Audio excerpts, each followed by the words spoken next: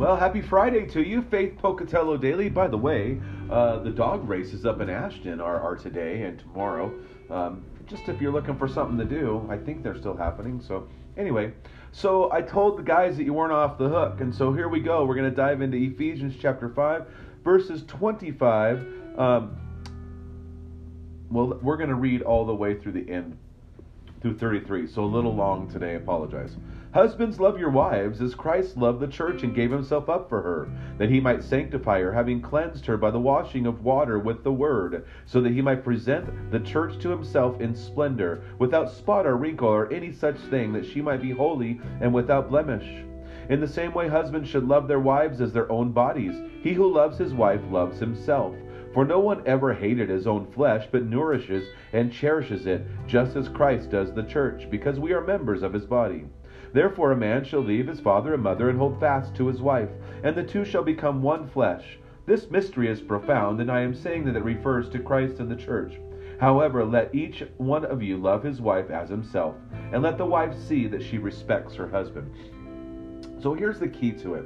Again, this idea of Christ and the church, we don't do a very good job of submitting to Christ. Let's just call that out. We're the bride of Christ, and so it's a great analogy for us, because we're always in this constant, wait, I don't want Christ to rule over me, and yet the Holy Spirit saying, but that's what's best for you. Okay, yeah, how can I serve Christ? How can I consider the needs of Christ and the church? How can we glorify Christ? So when we look at the husbands here, by the way, husbands, you are to give yourself up for your wife. You are to say, what can I do to make her a spotless, blameless child of God? How am I giving her God's word? How am I giving her time to spend in encouraging her in the ways of the Lord? How am I laying my life down so that she can be exalted? And so this is what's troubling for us, is that we don't want to do the things because it kills our flesh. But listen, what Paul says is here, a man who loves his wife loves his own flesh.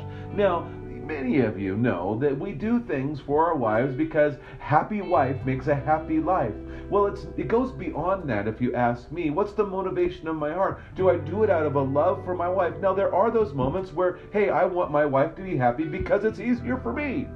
But at the same time, when we look at it, we go, wait a second. If I love my wife and I help do my job to sacrifice myself so that she could be a pure child of God, washing her with the water of the word, giving her my love, praising her and thanking her, I need to do better at this, is what I'm just thinking. So anyway, but if I do that, and then I build that relationship, and listen, no woman has ever submitted to a man who submitted to her. And what I mean by that is a man who sacrifices himself for his wife, she will never think that she's submitting to him. She will think, oh, what a great relationship, and I love and I honor and I desire to consider his needs. Again, I've told you this before. When two people are pursuing Christ and considering the needs of one another above their own, there is happiness, and that's what happens in that. And so, again, I just think that it's something that it's a tall tale. We cannot do it without the help of the Holy Spirit. So, guys,